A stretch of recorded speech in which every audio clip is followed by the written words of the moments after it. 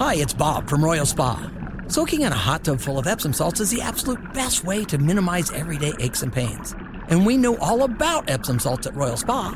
Royal Spa hot tubs are the only hot tubs on the market that can safely and effectively use Epsom salts. Made right here in Indiana, Royal Spa hot tubs are the highest quality hot tubs on the market. Visit any one of our 3 Indianapolis locations or visit royalspa.com. Ah, Royal Spa.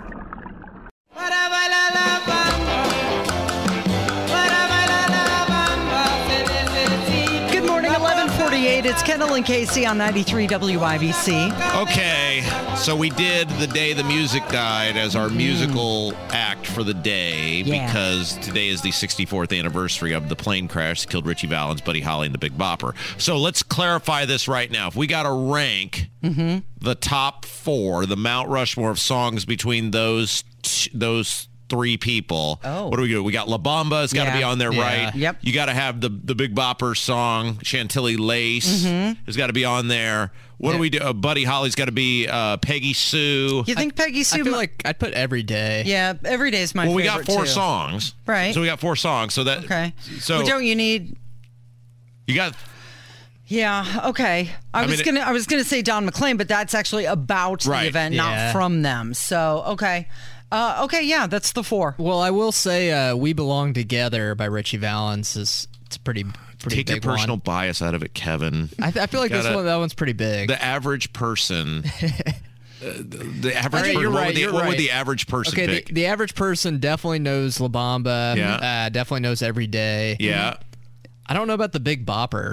I maintain of all those in the moment, the Big ponytail. We were talking about this earlier. I maintain in the moment of which it was happening. Now we got on this earlier, and it's going to enrage me, but we're going to have this discussion, I guess, that in the moment that Chantilly Lace was arguably the biggest of all the songs. Like, certainly he didn't have the volume of work that definitely Buddy Holly or even Richie Valens did, but in the moment, it was the bigger song at the time. Right, like there are tons of songs that in the moment are bigger or get more accolades or whatever, but do not stand the test of time.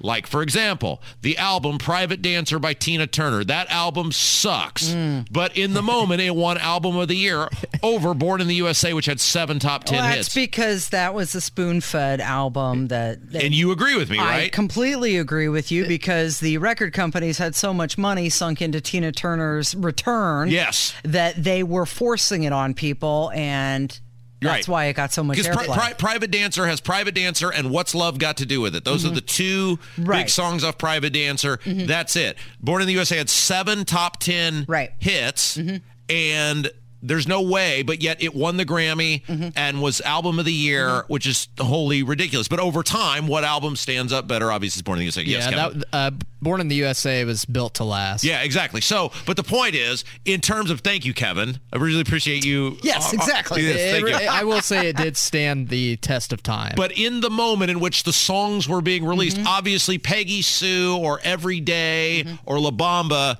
are over the test of time, more universally played, listened to, whatever, than Chantilly Lace. But I think you could make a compelling argument that in the time in which it was released, that the Big Bopper had the biggest of all the hits. Yeah, and I think Every Day from Buddy Holly got more popular afterwards. Yeah, I feel like it was in a few movies. And Yeah.